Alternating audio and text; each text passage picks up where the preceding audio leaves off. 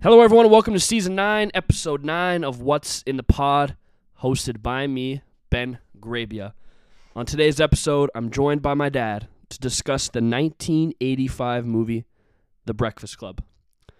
I thought it was a very, very interesting time to do this movie, as it is the 39th year anniversary in 2 weeks. And as I go out into the world as an educator, this movie is very interesting from the educator perspective. And also just it being 39 years old and how weirdly relevant it still is, and has a couple moments where it's like, I don't think things have changed. But I thought I might as well bring on the John Hughes expert, my dad.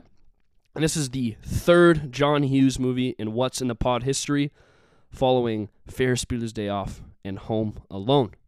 Here we go. Saturday, March 24th, 1984. Shermer High School, Shermer, Illinois, 60062. Cue the music.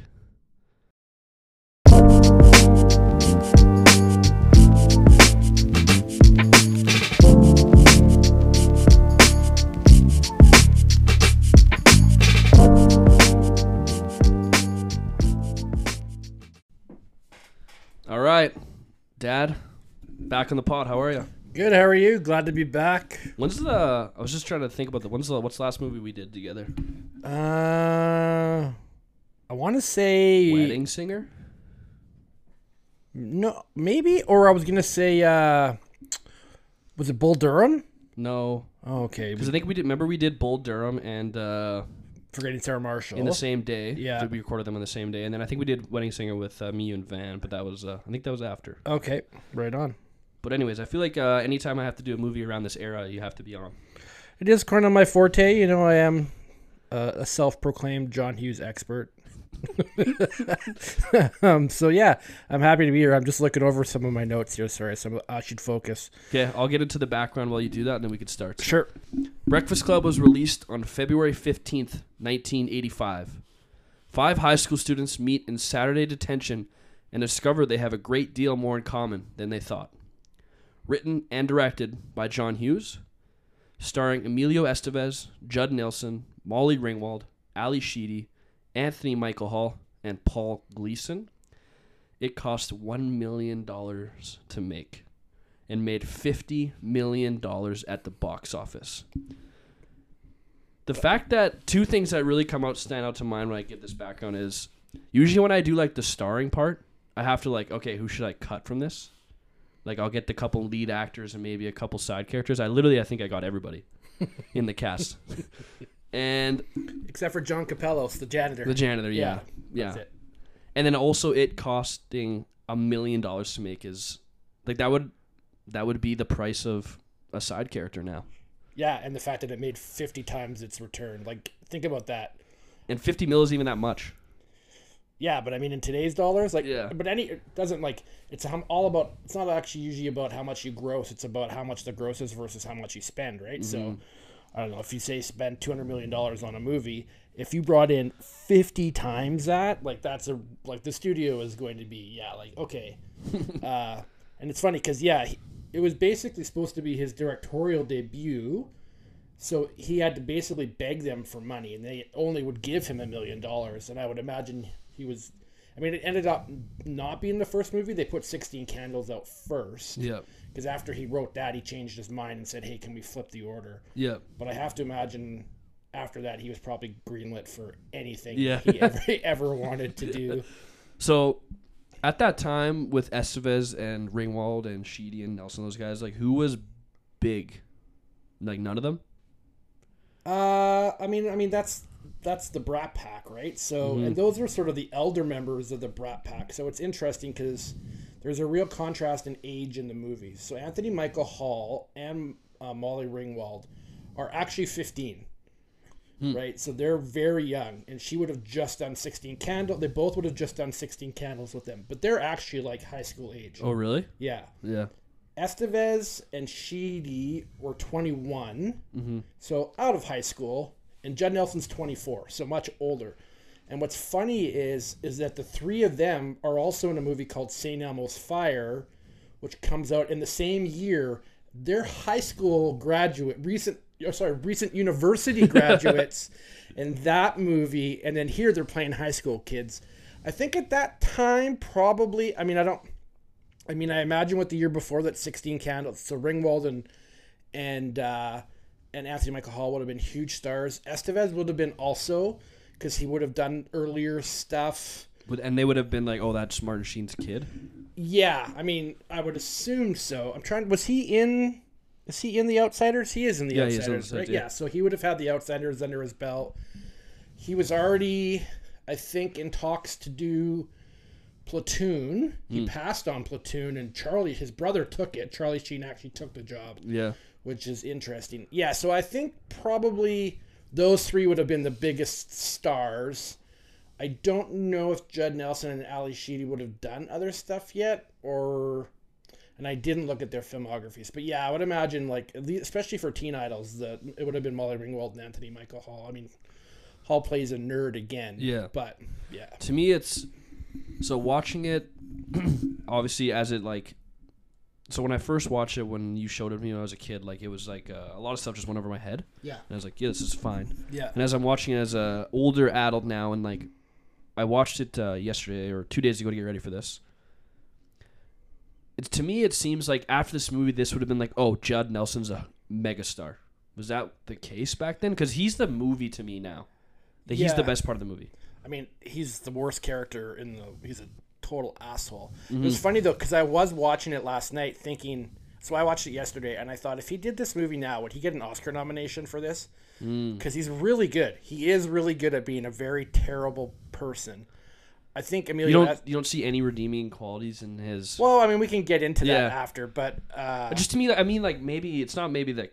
He's just the most charismatic. He stands out. Yeah, he stands out, and he's this guy's gonna be a huge movie star. Yeah, and I think he was really kind of the driving force. A lot of the stuff I've read about the movie, a lot of it was he was the one who came up with a lot of the fake terminology, those Nebo Marxy dweebs or whatever. He would come up with those kind of things, but they were all really invested, and that's the thing about Hughes is, one of the things that's I think endearing about and partly why Hughes is endured is because he made it from the perspective of teenagers and kids, right? So they're very relatable. But it's also true that while they're making the movie, he's listening to what these kids tell him, right? So he's not stuck to the script. No, or is he, he wants to be hip, right? This is he was always into music. So for example, the David Bowie quote from Changes at the beginning, that's in the movie because Ali Sheehy recommended it and showed him the quote and thought it tied into what the movie was about, right? And so, and the kids, they've all said this as adults. They were making playlists for each other and cassette tapes and sharing that kind of stuff. And I think Nelson was really involved with that. So yeah, but he didn't really end up being a huge star. In fact, he faded pretty quickly.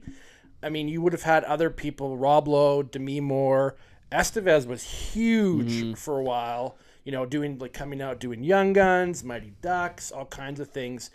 But no, his career never really took off. He had a few of those Brat Pack movies, and then, him and people like C. Thomas Howell and a couple others, they just they faded away. Yeah. And I think longevity of their career between the five of them is probably Sheedy, right? Estevez for sure. You think he's had the best career even now? Yes, out of all of them, yeah. I think that all of them have found work later in their careers, and I think Molly Ringwald, particularly her attachments to she's sort of part of Ryan Murphy's orbit now. Yeah. So she gets to do a lot of stuff with him. I think that's kind of resurrected her career, but they all kind of disappeared for a while. Hall was kind of always around doing just very supplemental work. He's also a person that just his looks just dramatically changed, right? Yeah. Same with Nelson. Nelson was a good-looking young man, and I look at him now, and he's whoa, he didn't age too well. No. But I would say Estevez for sure has had the best career out of all of them. Yeah. Do you remember seeing this? Did you see this in the theater? I did not see this in the theater. I saw it on VHS. I'm not going to lie.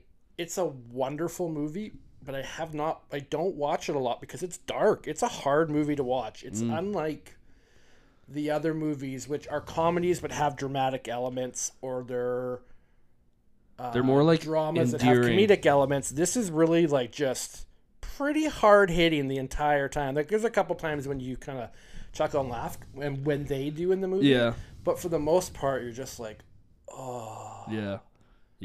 I actually found it. We could talk about this, but like the Vernon.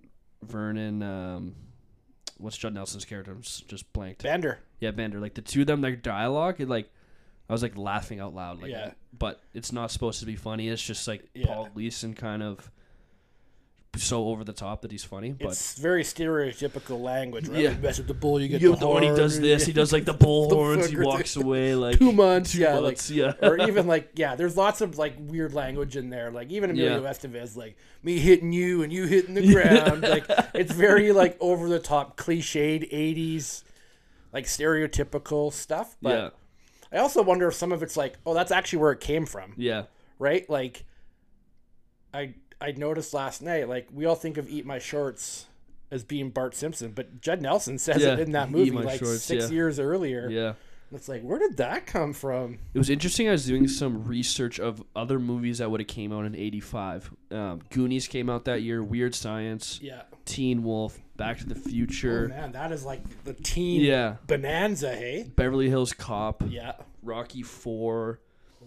And it was interesting. Here were some of the Oscar movies that were out there, like The Color Purple, Out of Africa, Witness. Like, I was looking at the Oscar. I always like to look at the Oscars now, like kind of a snapshot. And like all these movies are terrible. Like What's endured. Color Purple is probably the only one that people would still like. I like Out of Africa, but I would never like. I like Witness too, but I like when I saw it. I haven't seen it since. Yeah. Same with Color Purple. Like I'm like okay, but yeah. Yeah, and then I was also doing some research on some of the best high school kind of movies, and I would like to. I'm just gonna ask you. Is this movie better than that one? So Breakfast Club or the movie that I'm going to say. Sure. So Dead Poet Society? Oh, man. Come on. Really? Yeah. I'll take Dead Poets because it's one of my favorite movies of all time. I would agree with that. Ferris Bueller? Ferris Bueller. Yeah, agreed. Clueless? Breakfast Club. Mean Girls? Oh, fuck. Breakfast Club. Fast Times at Ridgemont High? Again, come on. Fast Times is like my bread and butter. Fast Times. Dazed and Confused? I love Dazed and Confused, but I'll probably... I mean, I guess it like what I just enjoy or what I think's more like a better high school movie. Just a better high school movie. Oh, they both are very on point. Push. We'll say that's a push, yeah. 10 Things I Hate About You. Oh, Breakfast Club for sure. 16 Candles. Breakfast Club, even though I like 16 Candles more. She's All That. You're killing me with these. These are like I know. There's a I lot have a real more thing good for, ones. for coming of age movies. Yeah. Yeah. I actually think I have a letterbox sort of list with a bunch of these. Yeah. She's All That. Yeah, Breakfast Club. Edge of 17. Have you seen that one? It's the one with Haley Steinfeld that came out in 2016. Oh yeah, is it Woody Woody Harrelson? Harrelson? Yeah, that's good too. No, Breakfast Club. Grease. Breakfast Club. Superbad. Breakfast Club. What? I knew you'd get mad at that. Booksmart. Have you seen Booksmart? Yeah, also good. Yeah. Booksmart's really good actually. Breakfast Club. Perks of Being a Wallflower. I like the Breakfast Club better, but the book of Perks is top good. notch. Yeah. A couple more. Heathers. Really get into stabbing the Gen X hard here. Breakfast Club. School Ties. Oh, Breakfast Club for sure. Do you like School Ties? Yeah, I do like School Ties. Yeah. And last one, Pretty in Pink. Blaine? Blaine. Pretty in Pink. I love Pretty in Pink. Kind of the point with that exercise I just did is, other than Edge of 17 and maybe like Superbad and Booksmart and Perks of Being like it was really all like 90s 80s movies. Like they don't do high school movies like this anymore. No, and the big challenge for me is I'll always prefer to choose comedies. I think most people will. Like, what make me happy? Like, you don't watch The Breakfast Club and go, oh, I feel great. I'm going to go out now and rip it around town. They try to make you feel good at the end of the movie with like the song or whatever. But it's not like Dazed and Confused or whatever where you're like, woo, let's go. Yeah, right? exactly. Like so that makes those things difficult. I would say it's probably the best of the... Other than Dead Poets, I would say it's probably the best of like the dramatic ones, and then but that is interesting too, right? I mean, I do think. I mean, I have no sense. I'm an old man now, and even you're getting up there. It's just like why I just don't want to watch So if they were to make a high school movie now, like a really good one now, like Yeah. set in 2024, like you'd have to talk about social media and TikTok. Yeah. I'm not interested in that. Like I don't. Yeah, I think maybe some of that's moved to TV too, though, right? So you've got Yeah, shows like true. Sex Education, Euphoria. or you've got Euphoria, Riverdale, some of those other ones where maybe they can deal with these things more quickly. Because there was never, I mean, the comedies that were on during that time in the 80s, I mean, I guess you would have, the ones that would be comparable in the 90s to like The Breakfast Club Freaks and Geeks. were more like Beverly Hills 90210, Yeah. The OC, like those kinds of ones. But they weren't comedies. Yeah. Like a comedy, like, I don't know, Full House or something, doesn't really deal with a lot of heavy teen issues. Do you think like Fresh Prince? what about I guess. Gilmore Girls? Gilmore Girls for sure, exactly, right? Like there's a lot of those. Fresh Prince, I feel like deals with a lot of heavy high school issues. Yeah. Yeah. Yeah.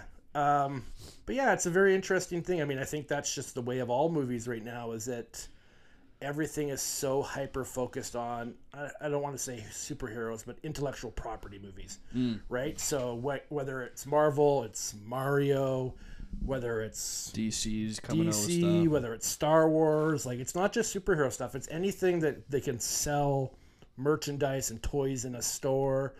It's things that they can go back to, which has always been the case. I mean, Sherlock Holmes has been done a billion times. Shakespeare's been done a billion times. But it really seems to sort of dominate things now.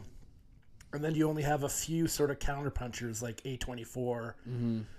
But they're not even really doing sort of, I don't know. Just Like, movies they're- have changed. Yeah, they're just different. now. You know, like I think about Miramax in the 90s and you think about Good Will Hunting or Pulp Fiction or any of these other movies. They weren't mainstream, but they're like more mainstream than most of the A24 stuff. Yeah. Like, the A24 stuff can go way out there, yeah. right? Like, but yeah, it's just different. I don't know. Do you think this movie has the same kind of punch if it comes out around now, or do you think it really like hit back then? No, I think this movie can resonate still now. It's just how it's written and what the things you talk about are, right? But it really, I mean, I think the conflict, the turmoil, the misunderstanding, the et cetera between children Their parents and the their teachers. parents is as Yeah. old as time, and especially, you know, sort of to get into sort of the educational history stuff, right? Is that children weren't even really sort of considered children until like the 1800s. They were just kind of treated like they were young old people. Yeah. Right? So this concept, and I don't know if you've taken any of this in your ed classes, but like this sort of idea that kids have their own things and their own needs and they develop cognitively differently, or puberty, like all those kinds of things are all kind of like the last 100 years. But they haven't changed that much. Like now it would be something about someone maybe coming out, right? Yeah. There would be stuff about coming out. There'd be stuff about maybe trans, like there'd be much more LGBTQ. There'd be more race conversation in there. Yeah. Maybe one of the kids is a lot like half and half, right? Or half Asian, half white, whatever the combination might be, and has to deal with that challenge and what their expectation is. So I think some of the things would be different, but I think like that part at the end where they were all like, where she said, I think it's how she says, like, we're all going to turn into our parents. Yeah. That is something that just hits home, and you're all like, I mean, I watched it again last night and I was like, yeah. Like, so when's the last time you've seen it? oh, Like with me, like a while, like a long yeah, it time might ago? have been with you. Like, Because do you remember for Easter one year? Yeah. You got me that little box set. It came in like it Yeah. was like a red. I still have the boxes. I Yeah. thought the box was cool, but it was like a red box of this 16 candles Yeah. and weird science. Yeah.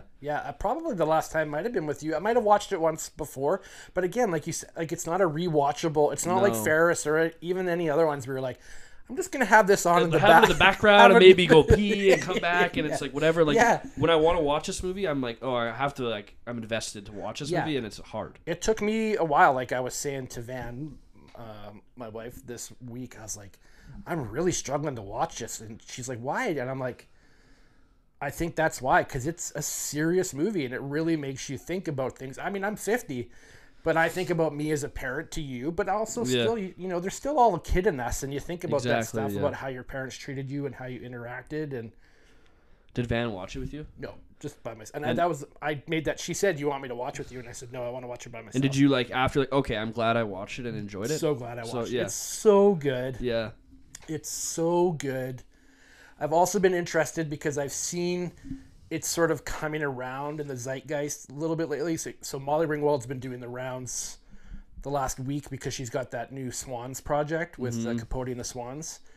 And everyone's asking her. So she's been talking about how she's watched it recently with her kids. And it's led to really good conversations and sort of how the kids her age watch it and are just like aghast at certain sorts of things. I was when I watched it the other day. Right? I mean, I was in 1984. Like, like there's things in there like he sexually harasses. Like Bender is sexually harassing her. Yes. Even in 1984, that was. I remember being like, oh, whoa, and like there's this trope about. And that's one of the things that I think is problematic about the movie is like he treats her like absolute garbage, and yet somehow at the end they're like making out and changing. He gets the girl, and it's like this whole thing about like girls falling for the guys that are mean to them, right? Mm-hmm. So, like there's that line in remember when they go running around the hallways? Yeah. And the two of them are kind of like Bender and Ringwald are kind of the lead. Yeah. Or Claire. And he's like, being bad feels pretty good, doesn't it? And she kind of smiles, and then I'm like, oh, yeah. Like, here it is. It's on. It's on, yeah. Yeah. Yeah. I mean, I don't know. I mean, I think there is that thing that I think I'm 50, so I'm going to, it's an interesting question to hear what you say, but, be interested to hear if you watch this, if you did this and talk to someone, some women about this movie, but I do think for me growing up, there was a part of me because I felt like a little bit of an outsider. Like, I mean, I did sports and I did drama and I did all those things, but I still kind of always felt like an outsider. I didn't feel attractive. Mm-hmm. So the way for me to get to a girl who I liked was to make jokes, to be funny, and kind of to razz them, right? Right. Never, and that's always the thing. It's like if the guy's picking on you, that means he really likes you, right? Like that's what they say in like elementary school and stuff. Yeah. Right. But that is just like what the hell, like, and that's what I really like when I watched it again last night. I really like Andy, great name, but Emilio Estevez's character, because he has such a strong moral character, right? Like he's immediately protective of Molly Ringwald. All of them. He's a protective of all of them. Yeah. And how much he breaks down at the end, talking about the guy that he bullied, like. Yeah. It's pretty amazing, right? So, but yeah, there was that, like, that's how, when I watched the movie, I kind of feel like how Andy feels. Like, that would have been, I hope would have been like, what the hell are you doing, dude? Like, such a dick. Yeah, it's interesting. Do you have anything else that you want to tackle before we get into categories? I don't think so. I mean, the only thing that I could think of that was, I always like to talk about the trivia of Shermer, Illinois and all of that, but that's fine. We can talk about that when we get to the nerd part. Yeah, totally. All right, we'll take a quick break and then we'll hit the categories. Okay.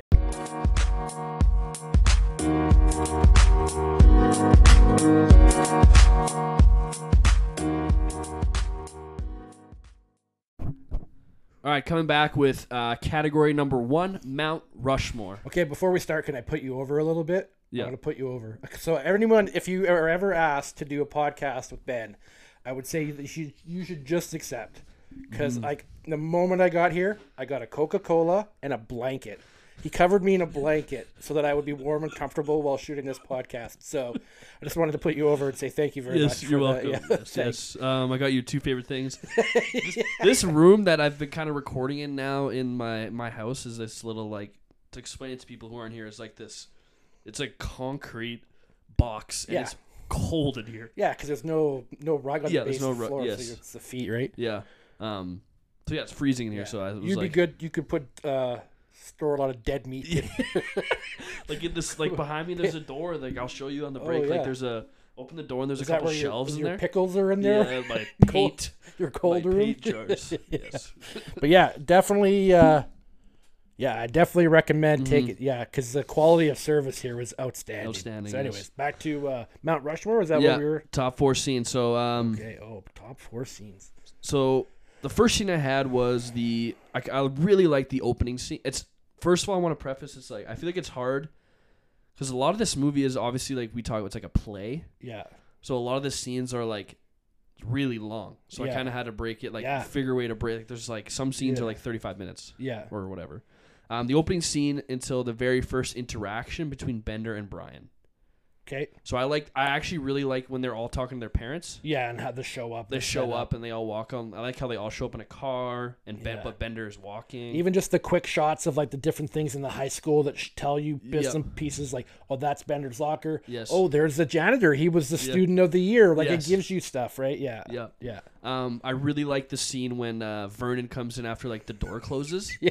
Who closed the door? And then, where he's like, screws fall all the time. The world's in a perfect place. Yeah. And you get your first insight that as much as they may not like each other right now, they're still in it. Stick it to the man. Sticking it to them. They're not giving in to the teacher, right? They're not going to rat each other out. Or Vernon is just like, I love when he's like, he just, in his first interaction, he's laid down the law. He's very firm. And they're all like, okay, no one messes with Vernon. And then he's like, who closed the door? And then I think it's Andy who's like, you told us not to move. And he's like, shut up. He's so awesome. Then really far down to the I think it's called I call it the confession scene. Yeah. The scene where we're all sitting in a circle and Andy does his monologue. Yeah, so near the very end of the movie, really, I'm skipping all the way to the end of the movie. Up top, the second floor, yeah. Yeah, and then the last one I have, the one where they're kind of dancing around the library after that. Yeah. So those are my 4.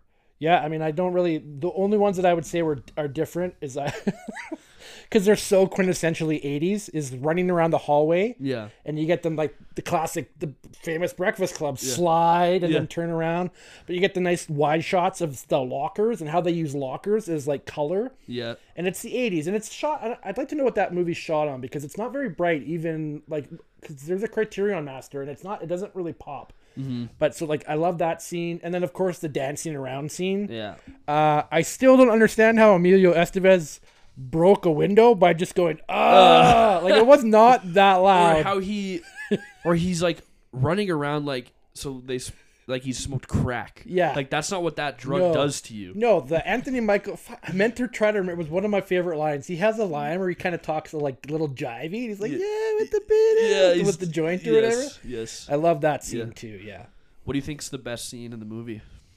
I mean, I think that last scene is the penultimate sort of scene is that last one is fantastic because you really get insight into all of them. Bender's kind of already done his you get a sense of Bender right away when he has a thing about his dad beating him up. That's a good scene too. But the other ones, some of the stuff comes out a little slowly, and then you find out that Ali Shee's there for no reason. Yeah. She just had nothing to do on a Saturday. Yeah. He's like, I'm just gonna come and put sugar on my thing and like she's reading she's looking at the liner notes for night. She brought Prince Purple Rain with her and stuff. So I think that's the best scene. The last mini scene that I really like is the scene when it's Carl and Vernon are I think they're drinking a beer. Yeah, they're beer, And Vernon's like, man, kids have changed, delay the law and blah blah. And the principal's like, kids haven't changed, you've changed. Yeah. And to me that's still so as an educator, it's that is so true. We have to change to match the kids, not just stay stubborn in our ways. Well, and also one of the things, so you're training to be a teacher. I was trained to be a teacher. I taught only very briefly. But one of my experiences even going, as a student going through school, growing up and seeing, I worked at a university for a long time and hearing professors and stuff, it's it's not about you. No. I kind of wanted the janitor to say at one point, these kids don't know who the fuck you are. Yeah. They don't care. They don't care. They'll never remember you. They don't give a shit, know? And I think that's a hard thing, because there's a lot of ego, right? Because, the kids disrespect me or the kids are skipping class. It's you know what? A 16-year-old kid, when they're skipping class, there could be any number of things going on there in their life. Their parents are fighting. They're going through puberty. They broke up with a boy or a girl. Who knows? Mm-hmm. The last thing in their mind is oh, I'm going to do this just to spite Mr. Vernon. They don't care, dude. Yeah. Right? And so I think being egoless about some of that stuff, and clearly he's not, right? Mm-hmm. It is interesting, though, that, we're kind of getting into this now. There is that one thing after he has the big fight. There's one time where he has the fight with Bender, and he walks out, and he kind of closes the door, and he just kind of... has a deep breath. Yeah. And it's one of those ones where it's like, oh, he doesn't want to be this person either. They've all, and so that's part of the movie, right? Is like, you think you know who we are, the jock and the blah, blah, blah. But we're not one of those. That's the only time in the movie where you kind of get a sense, like, no, this guy's a human being too. Yeah. He doesn't want to be doing this. Yeah. Whereas lots of the other time, you really feel like, oh, no, this is this guy. He loves this. He loves this. Yeah. And, but. Yeah. Yeah. Let's go to category 2 is what still works. This movie is airtight. Like an hour 37. Yeah. Like they don't do that stuff anymore. Like, no. It is. It's like blinking, you're done. Yeah.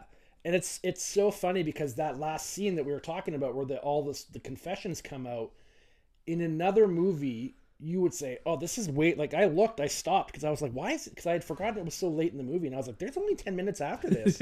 Yeah. But it wraps up well. They do it well. Like, whereas another movie, you'd be like, oh, that rushed. Yes. That rushed way too fast. Yeah. Like, there needs to be more of a denouement, like a declining action or whatever. I actually think that they kind of rushed the relation. Like, they all get together and then it's over. Yeah. I think they kind of rushed that. Yeah. But you add an extra 5-6 minutes and the movie's still an hour 45. Yeah. I mean, I think they do a good job of tracking the day. So you do get a sense Right. that like they have spent a lot of time together because they do the little montages where like they're sleeping or they're like chewing gum or Ali, she's pulling out a thing of stretch. Like they do give you a sense of like, because they're there at 7 a.m. Yeah. That's the other thing. I'm like, who? And this is the one, even when I watched it the first time, I'm like, who's coming in on a Saturday to do 8-hour or whatever detention? I'd be like, if I was a parent, I'd be like, no, my kid's not coming in. Like, why does he want to be there? Why does Vernon want to be there? When I was in school, you got like an hour detention, maybe. Mm-hmm. No one was coming, as far as I know. I don't know. I maybe got detention in junior high or something, but like I never like who's coming in for a whole day? On like Saturday. That's torture, dude. Yes. That's not like punishment. Yes. John Hughes just has like the style he has in his movies where like to me he's the most like tropey director I know. Oh yeah. Where you can tell more than David Fincher? Yeah, like sorry, more than Chris Nolan? Yes. You want to talk about tropey like time and all that stuff Yeah. or like I think all the best directors have yeah, a they all thing. have things. Yeah. But Spike to me, Lee's got Hughes track is like shots, it's so. He just has the era like Yeah. the 80s is mine basically. Totally right, Yeah. and that's the thing. It's like everything that we see now is like basically, even the movies that were made at that same time. Like I think basically it was like, oh, just do that. Yeah, exactly. Right. I think it's like one of those monumental things. Like we talked about it over Christmas time. We were talking about the Bond movies, but we were talking about remember like.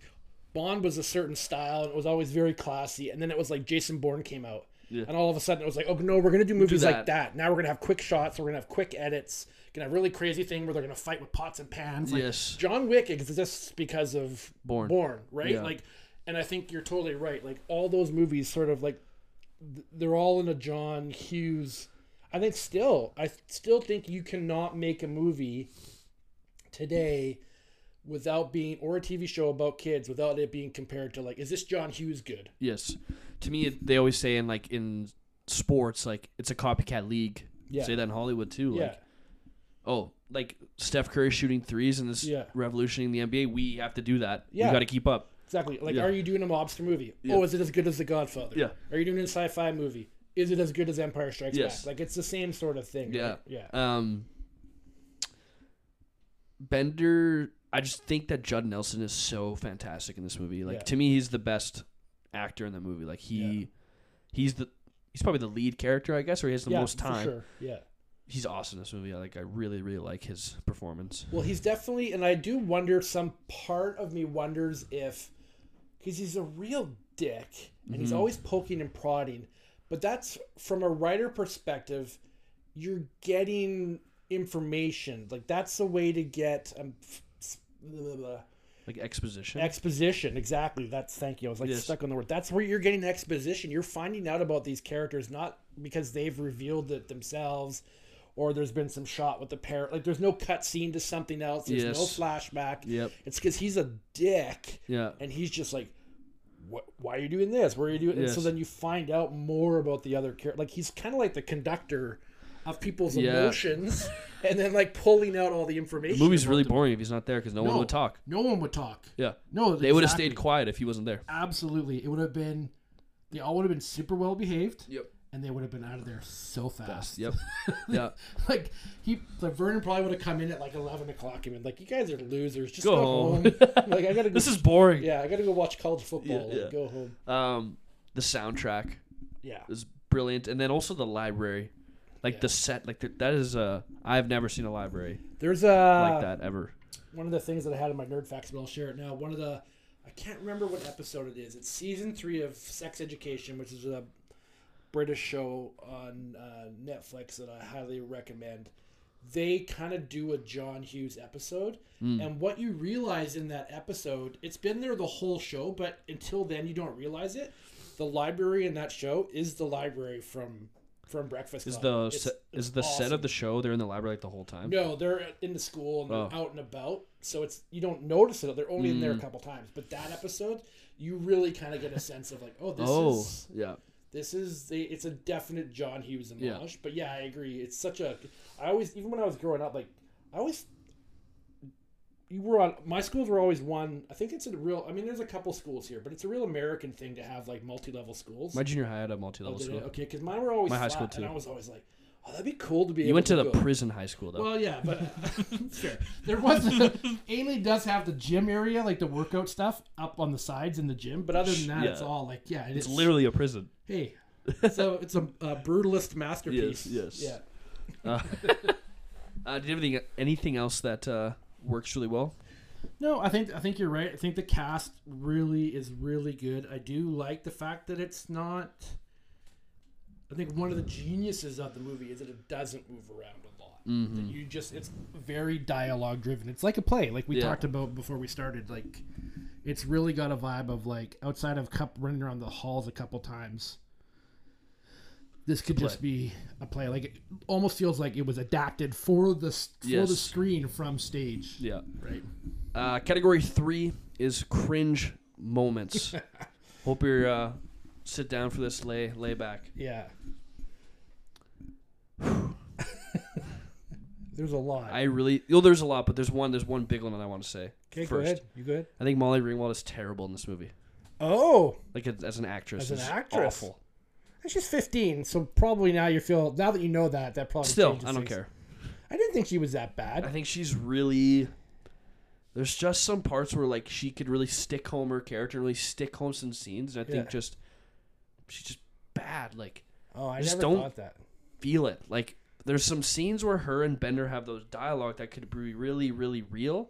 Yeah. And he's just way better than her as an actor, and I know she's 15, and like now that I know that's kind of okay, maybe I'll give her a little bit of grain of salt, but it's just like, just bad. No, I never felt that because I actually feel that that's kind of how it's supposed to work. He's supposed to bowl her right over, and she is sort of. She's the preppy goody two shoes, who thinks she has a hard life. Super entitled. And so she gets bowled over because she just can't answer. Yeah. She can't answer in the same way that some of them can. Now, that's not to say that, her feelings about how her parents treat her and she's insignificant, or when she's, I think the stuff that's in there about, the virgin and the whore, like these girls feeling this pressure of like having to be a certain way. I think that's all real. But I mean, her dad's not hitting her, like there's different stuff, right? Yeah. So I actually think she does a really good job of sort of just being like looking shell-shocked the whole time. But yeah, I actually thought they were all very good. Yeah. Yeah.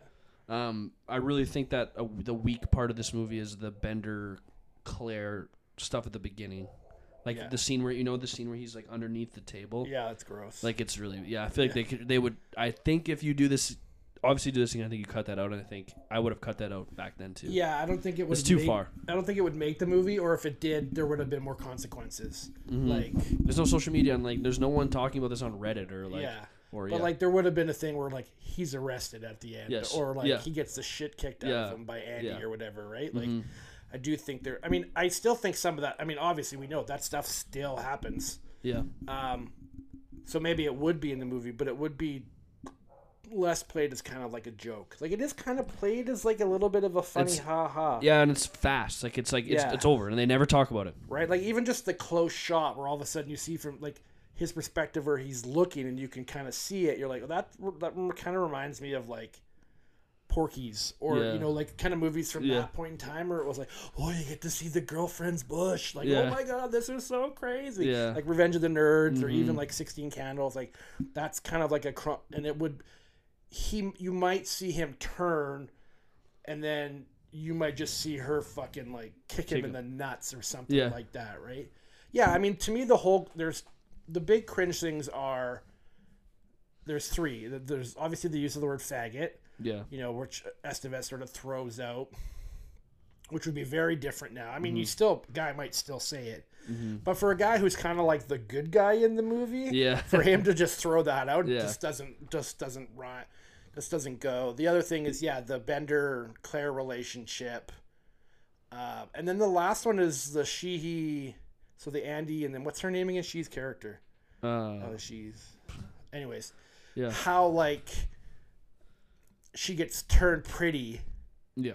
Right? And I think a lot of women watching that now would be like, fuck that. I'm not changing how I look for a dude. Yeah. But it is also good to remember that he doesn't ask her to do that. Nope. You can tell very early on when they're walking around the halls or when he checks up on her, he kind of likes her. Mm-hmm. And it's Claire that changes how she looks, right? But I do think now you wouldn't have that, right? It would be like, no, when she comes up to him and he like something like, oh, like there would be a line of like, I liked you. Just the way you are. Yeah, you were fine. Yeah, right. Because it's so funny. Because I like for me growing up, like that's hot. How Ali Sheehy looks. That's how kids in the '80s looked. Like, the kids that I hung around with, like the cool kids looked like her.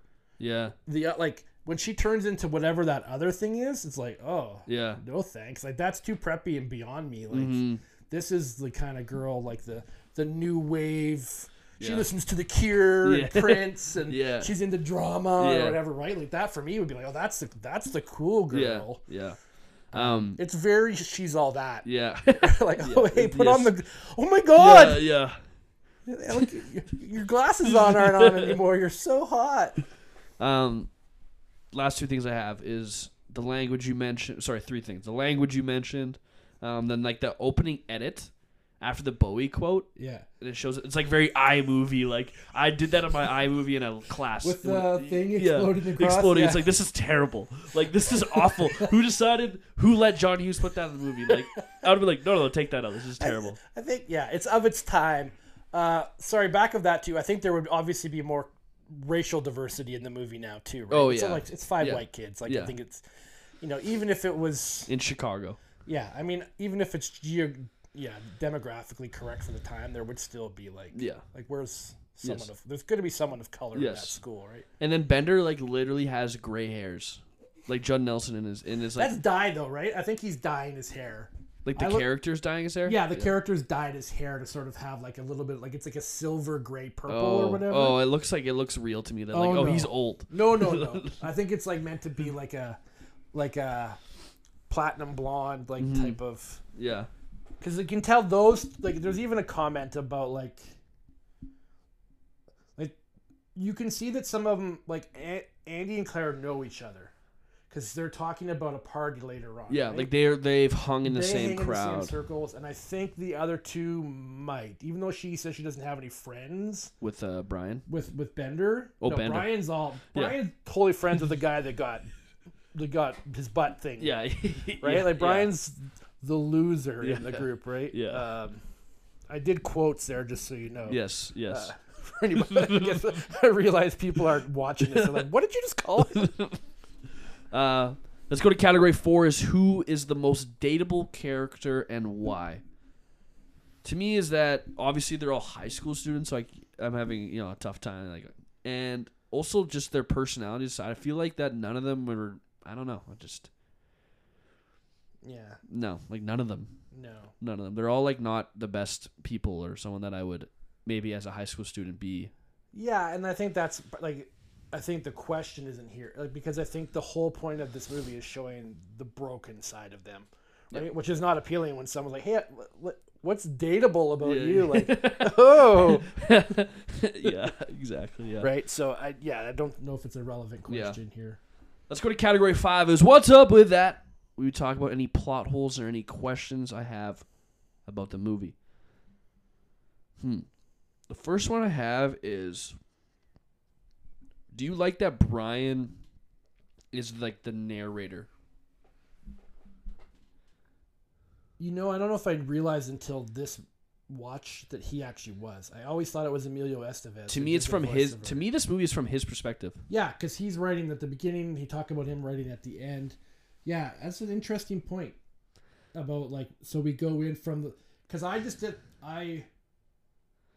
put it back from the objective observer, but it's very different if you watch it from the lens of like Brian's writing and you're going in, and so everything you see is from his perspective, which I think would actually still be pretty honest and faithful, right? Like I don't think he would be an unreliable narrator. No, because his character, like I think it's pretty honest. he's the smartest of the bunch. Like he's the most, to me, he's the most aware of what's going on.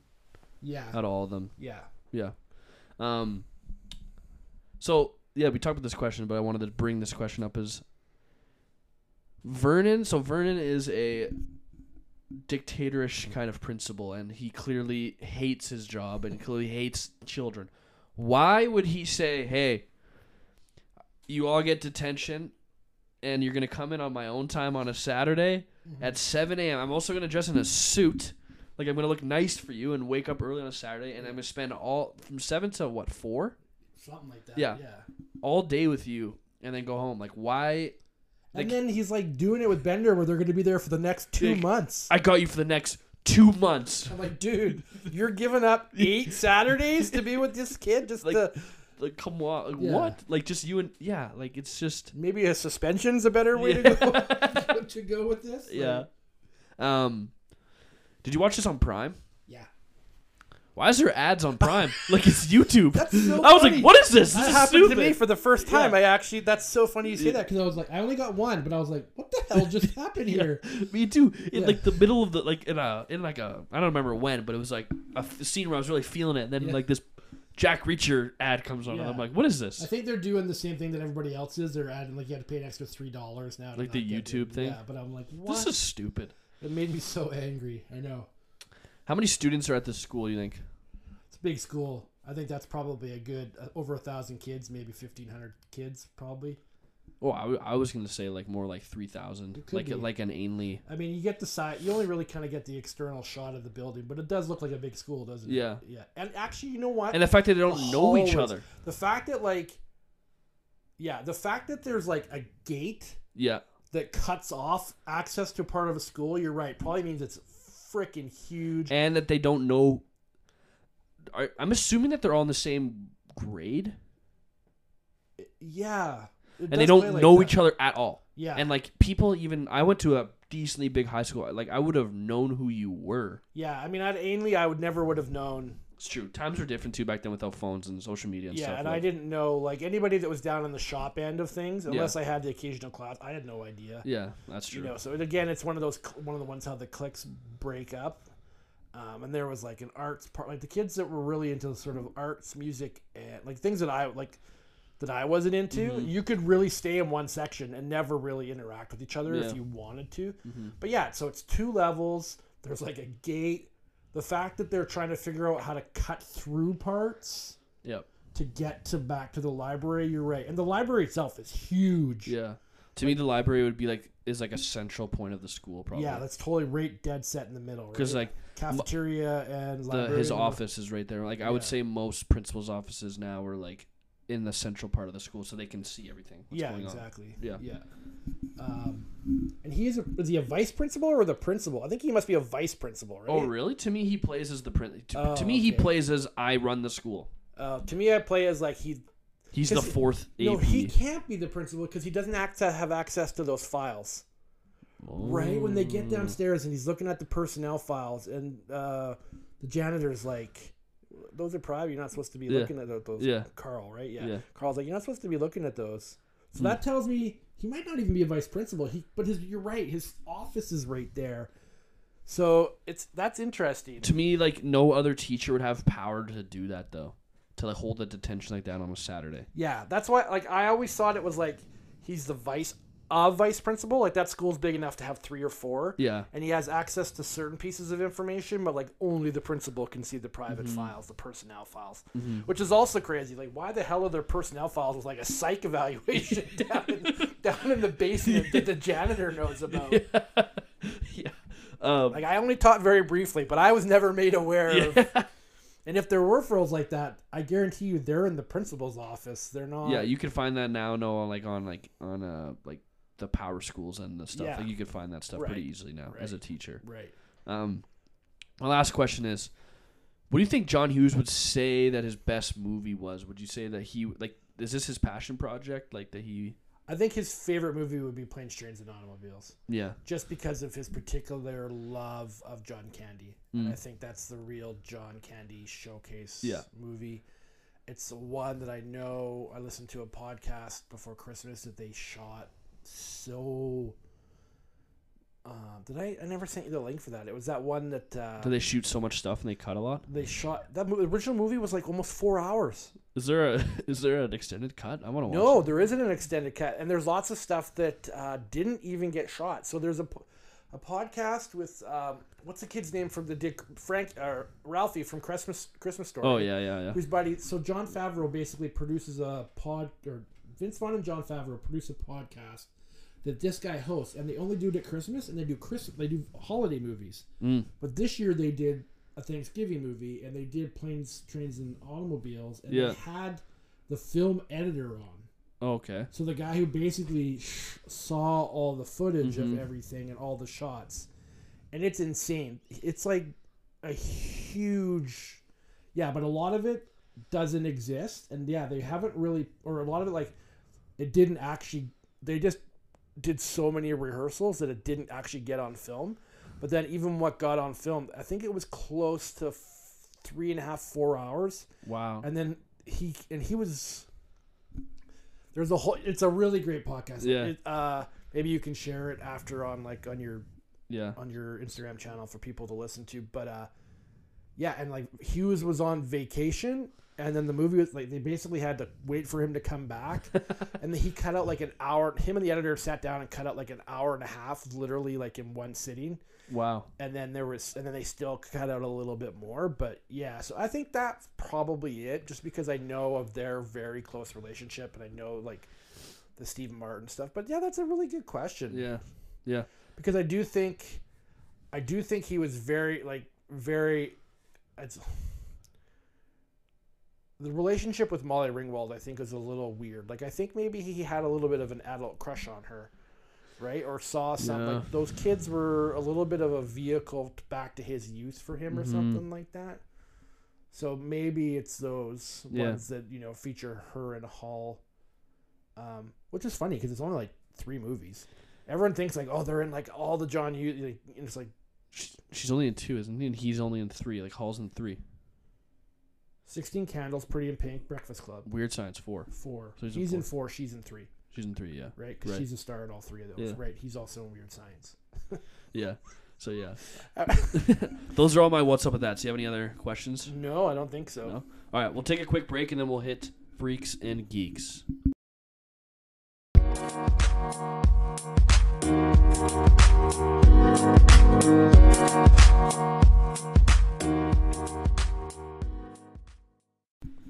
All right, we're back with Category 6, Freaks and Geeks, where we completely nerd out with camera angles, weird quirks about the movie, etc., etc. The scene in which all characters sit in a circle on the floor in the library and tell stories about why they were in detention was not scripted. Oh, really? Writer John Hughes told them to ad-lib. That whole thing is ad-libbed? Apparently, yeah. Wow. Yeah. Hughes later said that his biggest regret about the movie was using the breaking glass effect. Yeah. He's like, this is stupid. It is. Hughes wrote the screenplay in 2 days, July 4th and July 5th, 1982. Come on, man. July 4th, you got nothing better to do on like... His ability to pump out a script in like 4 days People is don't just do remarkable. That anymore. Yeah. Judd Nelson improvised a part at the closing of the film where Bender raises his fist in defiance. He was supposed to just walk into the sunset, so to speak, and Hughes asked him to play around with a few actions. Yeah. When he was done and they were finishing up, Nelson threw his fist up without running it by anyone. Everyone loved it and has also become an iconic symbol of the 80s. Yep. It was originally suggested that there would be several sequels to this movie occurring every 10 years in which the Breakfast Club would get back together. This did not come to pass due to the bad relationship between Hughes and Judd Nelson. Hughes stated that he would never work with Nelson again. Also, it was unclear whether or not Hughes still had ill will against his off-cast starlet, Molly Ringwald. Yeah. They had a falling out in the late 80s after Ringwald decided to move on from the teen film genre to pursue more adult roles, thus severing her relationship with Hughes. Yeah. It's an interesting... The whole thing is just kind of... I have a couple casting what-ifs for you. Okay. I found a lot of this actually online. Estevez was originally supposed to be Bender. And then, however, when Hughes wasn't able to find someone to play Clark, they moved him to that. Nicolas Cage was considered the role of John Bender. Well, that would have been interesting. And it went down between John Cusack and Judd Nelson. That's what it came down to. I did not know that. I think John Cusack would have been too... No, he's pretty. Too nice. He's too nice. At that point in time, too, like, yeah, he's still, like, that's Lloyd Dobler. Like, that's still just too... Yeah. Nick Cage would have been an interesting choice because he wouldn't have done a lot then at that point. Like, I don't think Moonlighting was out or anything. Yeah. He had just basically been a stoner with no lines in Fast Times. Yeah. I'm trying to think, did he do... Oh, maybe, but yeah, no. Again... Yeah. Don't see it. I don't see it. Like, I mean, I think he could be cruel, but there's just a different... No, I think that was pretty good casting. Here were some other... Charlie Sheen would have been really good. Yeah. Here were some other... Matt Dillon. Sorry, go ahead. Some other casting what-ifs for Andrew's character. Michael J. Fox was looked at. Yeah. Matthew Broderick was looked at. Tom Cruise and Rob Lowe. Yeah. And then for... basically everybody from the outside. Yeah. And then Jodie Foster, Laura Dern, Diana Lane, and Robin Wright auditioned for Claire. Huh. I think like Laura Dern would have been good. Yeah, I agree. Yeah. I think Diane Lane would have been great. Robin White, I don't know, but that's a great group of people, right? Yeah. Like, it's basically Tom Cruise would have been good as Andrew. Yeah, I think so. I would have liked someone like Matt Dillon because Matt Dillon, or even Patrick Swayze. Swayze was too old. But Matt Dillon has a little bit of a dark side in him. He could have been Bender. Well, Bender. Sorry, yeah. He's basically a version of Bender in The Outsiders. Yeah. Like the bad boy who. Yeah. No, Tom Cruise could have been Andy for sure. Yeah. The college football. I mean, that's basically do the right stuff or whatever, right? Yeah. Yeah. That's all my freaks and geeks. Got anything else you want to bring up? No? No, in terms like we talked earlier about the shots. I love sort of how some of the shots were. They use a lot of tight shots, which I really, thought was very effective and is very, very John Hughesy as well. Yeah. When a character's kind of giving a monologue, like he's in. Yeah. It's like, oh, I'm right here. Yeah. So I like some of that stuff. A lot of the pan, like he does a lot of the Scorsese, like the one takes. Yeah. Like especially when they're in the library there. Yeah. And he kind of does like the pan. Yeah. That's cool. Yeah. I like that. Other than that, no, I can't think. I mean, it's an 80s, you're not looking for you're not looking for Goodfellas or Kurosawa here. Yeah. Orson Welles. Like, oh my God, look at the cinematography. Let's go to category 7 is the Brad Pitt Award for best quote. Dear Mr. Vernon, we accept the fact that we had to sacrifice a whole Saturday in detention for whatever it was we did was wrong. But we think you're crazy to make us write an essay telling who you think we are. What do you care? You see us as you want to see us, in the simplest terms, in the most convenient definitions. You see us as a brain, an athlete, a basket case, a princess, and a criminal. Correct? That's the way we saw each other at 7 a.m. this morning. We were brainwashed. I love that last line. We were brainwashed. Yeah. I really like this line too. It's like, does Barry Manilow know you raid his wardrobe? I don't even know who is Barry Manilow. Oh, Barry Manilow's like a very famous sort of like, I don't want to say lounge singer, but like sort of like a Barbra Streisand type. Would that joke have absolutely hit back then? Like, oh yeah, people would have died. Oh yeah, laughing. Even now, like a lot of people. Yeah.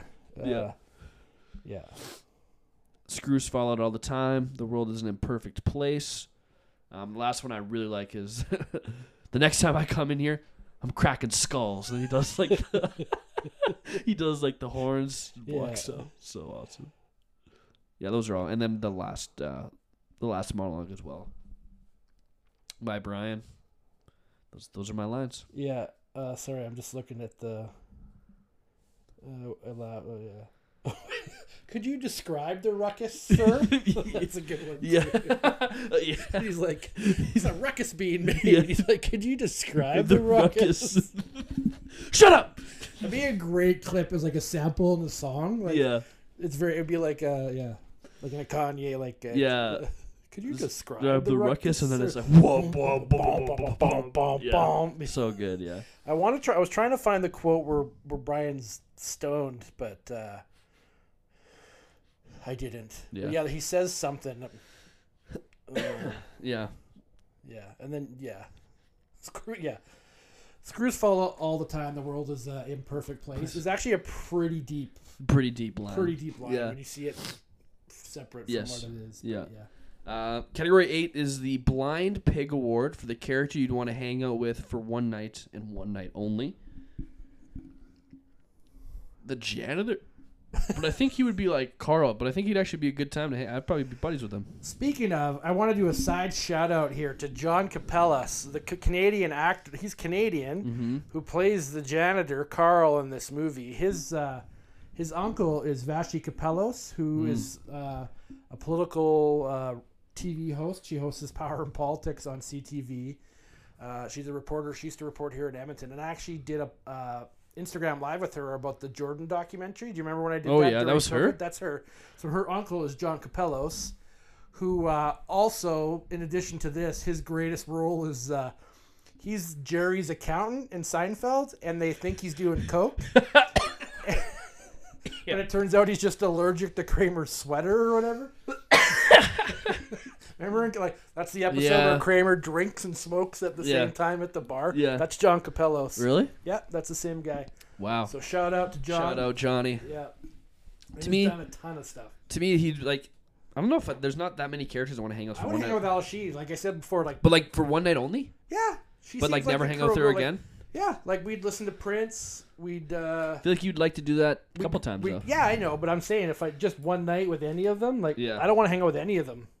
No. She'd be the only one. Like we go to the arcade, but she might be into D&D. You know, all my favorite stuff from the 80s.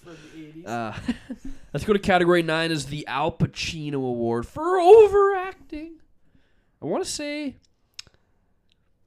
feel like they all kind of have their moments, but I feel like Estevez probably has a couple moments where he's like, what's that line you said earlier? Where he's like, oh, it'll be 2 hits. Me hit you hitting the floor. Yeah, and he's like, yeah. Yeah, I mean, I think Vernon as a character is a little over the top, but I don't know if the acting necessarily is. Yeah. Same with Bender, but yeah. What if Pacino was Vernon? Oh my God. How old would Pacino have been in 85? Like, would he have been old enough to be... Oh, yeah, he would have been perfect for, like, he would have been like a 55-year-old for maybe something. God, this movie's almost 40 years old. It makes me feel so old. But, yeah, he totally would have been good. That would have been hilarious. Yeah. Like, you play with the ball. I can't do Pacino, so you're just screaming. I'd love to have Christopher Walken. Like, come on, Bender. I got you for 2 more months. Category 10 is the McLovin Award for the actor/actress who never misses in limited screen time, give or take 15-20 minutes. I mean, they're all in it. Like, would you say Vernon? I guess. Or I really like Brian's sister. She has that one line at the start where the mom's like, you get in there and you do this. And she's That's his real life mom and sister. Really? Yeah. And she's like, yeah. And did you see who's in the movie at the end? John Hughes, right? Yeah, John Hughes picks up Claire, right? Yeah. At the end, that's John Hughes. No, it's interesting because before we went on air tonight, we were talking.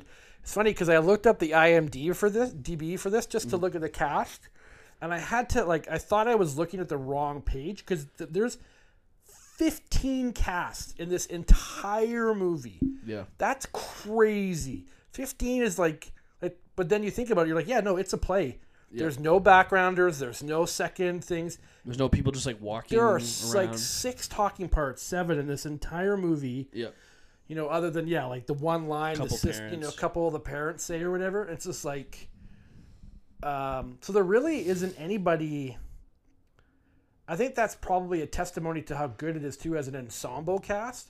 Because if someone was really bad, like I know you said Claire is bad, but if she was really she's really not bad, that bad. it would have ruined the movie. The movie, right? You would have the feelings. You would have sort of been like, "What is this?"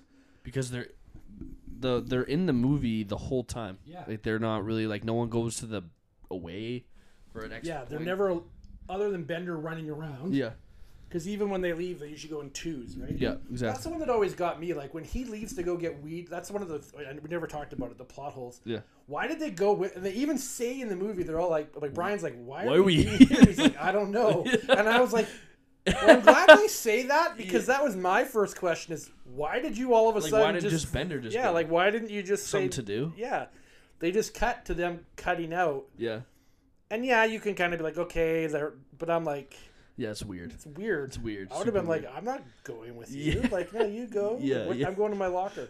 Okay. I mean, I guess if you're, and at least you would have a line in there being like, oh my God, I'm so bored. Okay, Yeah. I'm fine. Like, even if he had said that, like, Estevez is like, there's nothing else to do. Yeah. Right? But it is a weird thing where you're like, I don't know why they went. Yeah. Category 11 is the Brooks Hatlin Award for how much jail time for someone who has not seen this movie. So, if you were walking down the street and you bumped into a person around your age. Yeah. My age. Yeah, your age. My age. And you're like, and they're like, I've never seen The Breakfast They Club. should be in prison. For life? Yeah, forever. Like for life? Like, To me, they should be immediately kidnapped. and their parent. You know, what I want is the scene from Old School. Yeah. Like, what I want is that happens. I push a button. A black van comes out. Ride the Lightning by Metallica is played. Exactly. The door opens. Guys with hoods jump out. Pull that person in. They're taken somewhere and basically made to watch. Their like eyes are toothpicks open like Clockwork Orange. The best in Old School, that part where he's like, Will Ferrell's like, if you tell anyone, I'll kill you. Like, I'm kidding. I'll be back by 5. Just joking. Yeah. But that's for some of my age to not have seen it. It's a pretty egregious crime. To me, I would say that someone around my age, I'd probably give them 10 years. Yeah, I feel like it's it's difficult because every time you're on and we ask that question, they're all movies I love. So for me, I'm very emphatic about them. But I do also very much believe that there are, we talk about in world the thing like the Western canon, which is this concept that, growing up, that there are important books and pieces of literature and music that everybody should sort of have some familiarity with to be able to sort of mingle in the world, right? Like you should be able to have an understanding. You should be able to get pop You don't need to have read references. the whole Bible. Yes. But if someone makes a reference, or Shakespeare, you should be able to understand. Yep. Well, now that we're further on and there's more things, television and movies, that's more like it. Like if someone says it's a line from Casablanca and you don't know that that's from Casablanca, you're like, what? And it's sort of the same thing with some of these movies where it's like, no, I feel like you should have watched this. More importantly, your parents should have educated you in showing always say these that to movies. Especially these ones, because even just when we were talking about how Ringwald's still, you can have it's such a conversation starter. So what she says, she was on, I think, the Today Show, and then she was on Seth Meyers last night or the night before, and she was like, my kids didn't pick up their phones the whole time. She's like, that's how I knew they liked it. She's like, usually doesn't matter what movie we watch, at some point, they'll text or do something like that. And it's like, even if you don't agree with the movie, it's such... that's actually almost good that you shouldn't like everything that happens in this movie. No, you shouldn't. Right? So it's like, but it's such a good conversation starter because I still think it just sort of... This movie's a gateway to conversation. This movie is a gateway to conversations that we should be talking about in today's society. It's so hard being a kid. Yeah, it is. Right? Like, especially even, now. And it doesn't matter. Like, it's just... Yeah, And now there are things that I never, we had bullying, but God, I never had online bullying, or I never had, some of those things now that are just so much harder. And it's just a very tough time in your life. Even if everything else is right, the chemicals in your body are telling you 10 different things at once. Yep. Right? So you could have everything perfect. Your family life's great. No one's bullying you. You've got you got good grades. You're on whatever. Everyone likes you. You're a very kind person. Yep. Your body every day is like, Yeah, exactly. Yeah. You know, it's like it's like watching what's the Nick Kroll show? Oh, Big Mouth. Big Mouth. That's exactly right. Where It's like literal word vomit. Yeah, it's exactly it. So, yeah, it's tough, and so I think, to me, like if you're a parent, like It's tough out there. and also show your kid this movie, and also it's just I just think it's a good movie for everybody to watch. Category 12 is scenes you wish you saw.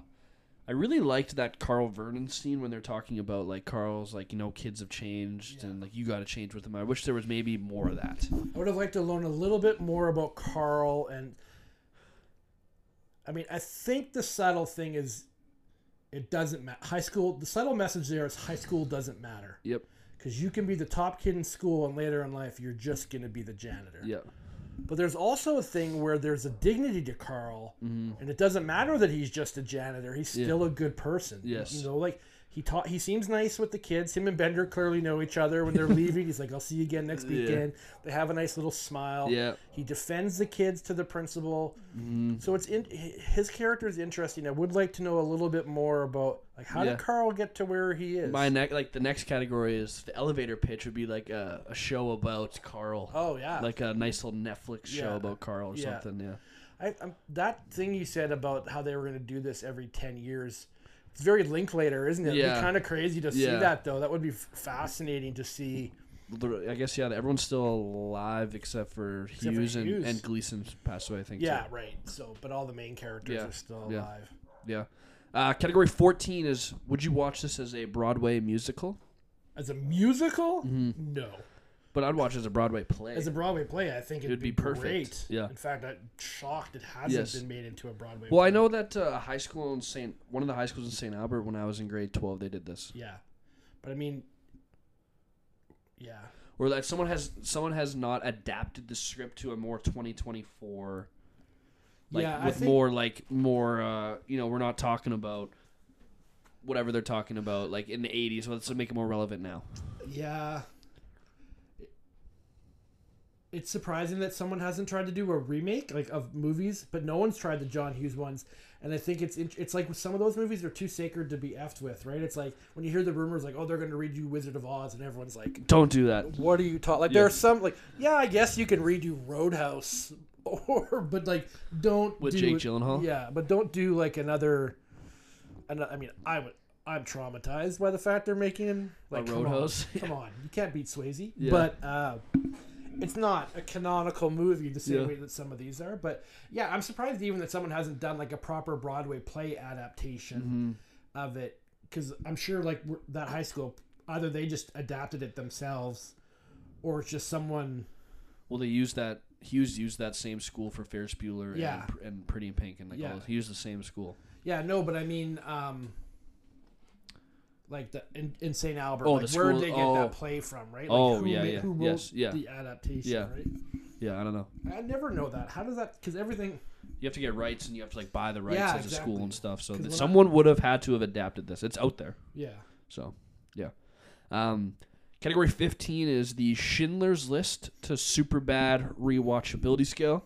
Schindler's List, great movie, being a 0, never really watch again. Superbad being a 10 out of 10 rewatchable. Where do you put this on the scale? It's probably a 4 or 5, again, because it's not dark. It's just heavy. I watch it every 5-6 years. Yeah, that's probably good. I agree. That's a good. You want to keep it fresh in your head a little bit. Watch it, but it'd be interesting to show my kids and stuff. But compared to other John Hughes, compared to Bueller, Uncle Buck, Planes, Trains, Christmas Vacation, Mr. Mom. I watched Mr. Mom a few times. Oh, so good. Yeah, such a slept-on movie. Yeah, so good. Yeah. Even 16 Candles and Pretty in Pink, those are much more if those are on a Saturday afternoon on the TV, you're watching those. Weird Science. Yeah, exactly. Yeah, exactly. Yeah. So. Yeah, I would just have it. 3 or 4. Yeah. Category 16 is the MVP of the movie, whether that be an actor, an actress, director, screenplay writer, cinematography, whatever. Here are my 3 nominees: John Hughes, Judd Nelson, and just the high school movie genre. Fair. I think you're right. I think... I would say it's Hughes, though. I would have said, yeah, I think Judd Nelson. Yeah, I mean, it's a tight script. It's hard to argue against that. I'm a big What's in the Pod. If you're a big What's in the Pod fan, you'll know that I usually give my MVPs to someone if you wrote it and directed it, because like you're just doing two things. Yeah, did everything. You did everything. Yep, I don't have a problem with that. I would put Emilio Estevez as the third star. I thought that's a really, really good performance. I think he's very kind of like, you get that, you buy that he's the athlete, but he's also very tender when he needs to be. That last scene where he's talking about hazing that kid is just so painful. Yeah. Like that whole thing where it switches, like, because it's his, like, the brilliance of that dialogue, that monologue is like, it's enough. If he had just talked about how bad he felt doing it, that would be enough. But then he just sticks the knife into you because he says, then I imagined that kid's dad. Or going home. Yeah. And what that kid's dad felt and how the kid would have felt having to explain that to his dad, knowing that how my interaction with my dad, that's just like an extra kick in the nuts. Yeah, exactly. You're just like, oh man. Yeah. And that's like real human empathy. It's like it moves out just to beyond to be like, I felt bad because he was humiliated at school, to, oh, I feel really bad because I humiliated him in front of his parents and his dad or whatever, right? In a time when still, I mean, what you get from all of these is still men are men, right? It's very traditional toxic masculinity, right? Yep. Or the comment where Estevez is, or the feeling that Estevez is, he's humiliated at school. That's the extent that I feel it. Yeah. But now he is this humiliation doesn't just, oh, I leave school. It's done now. Yeah. I've got to go home. Got to go home and explain to my parents that someone butt taped and my hair is. Yeah. Terrible. Oh. Yeah. I would say Hughes to me is the MVP of the movie. Yeah. All right. That's the pod. That's the Breakfast Club. I'm never going to argue and say, no, John Hughes is overrated. You shouldn't give him credit. Yeah. Well, thanks for coming on and talking all things Hughes and Breakfast Club. Okay, so what are we doing next? I want this on the record. My next movie. Well, what are you doing next? I'm gonna. Do you want me to give the quote? And you want to guess it? Sure. So for the season finale of season 10, we recorded season 10. Season 9. Sorry. Season 9. Even then. Season 9, episode 10. Sorry. Jesus. We recorded this in the summer, so this has been in the vault for a while. Oh. No matter how much you change, you still have to pay the price of the things you've done. So I got a long road, but I know I'll see you again, this side or the other.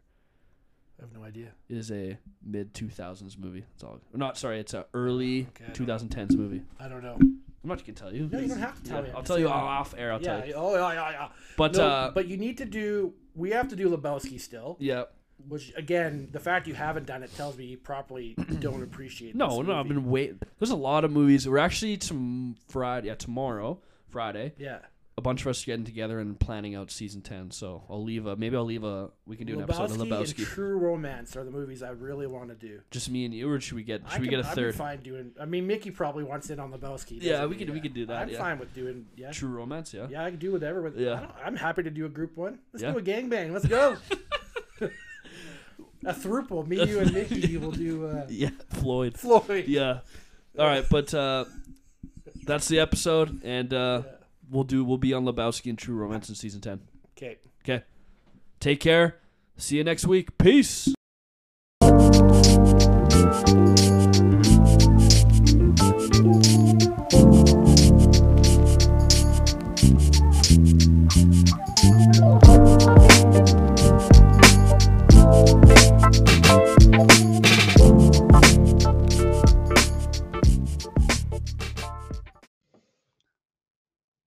You're still here?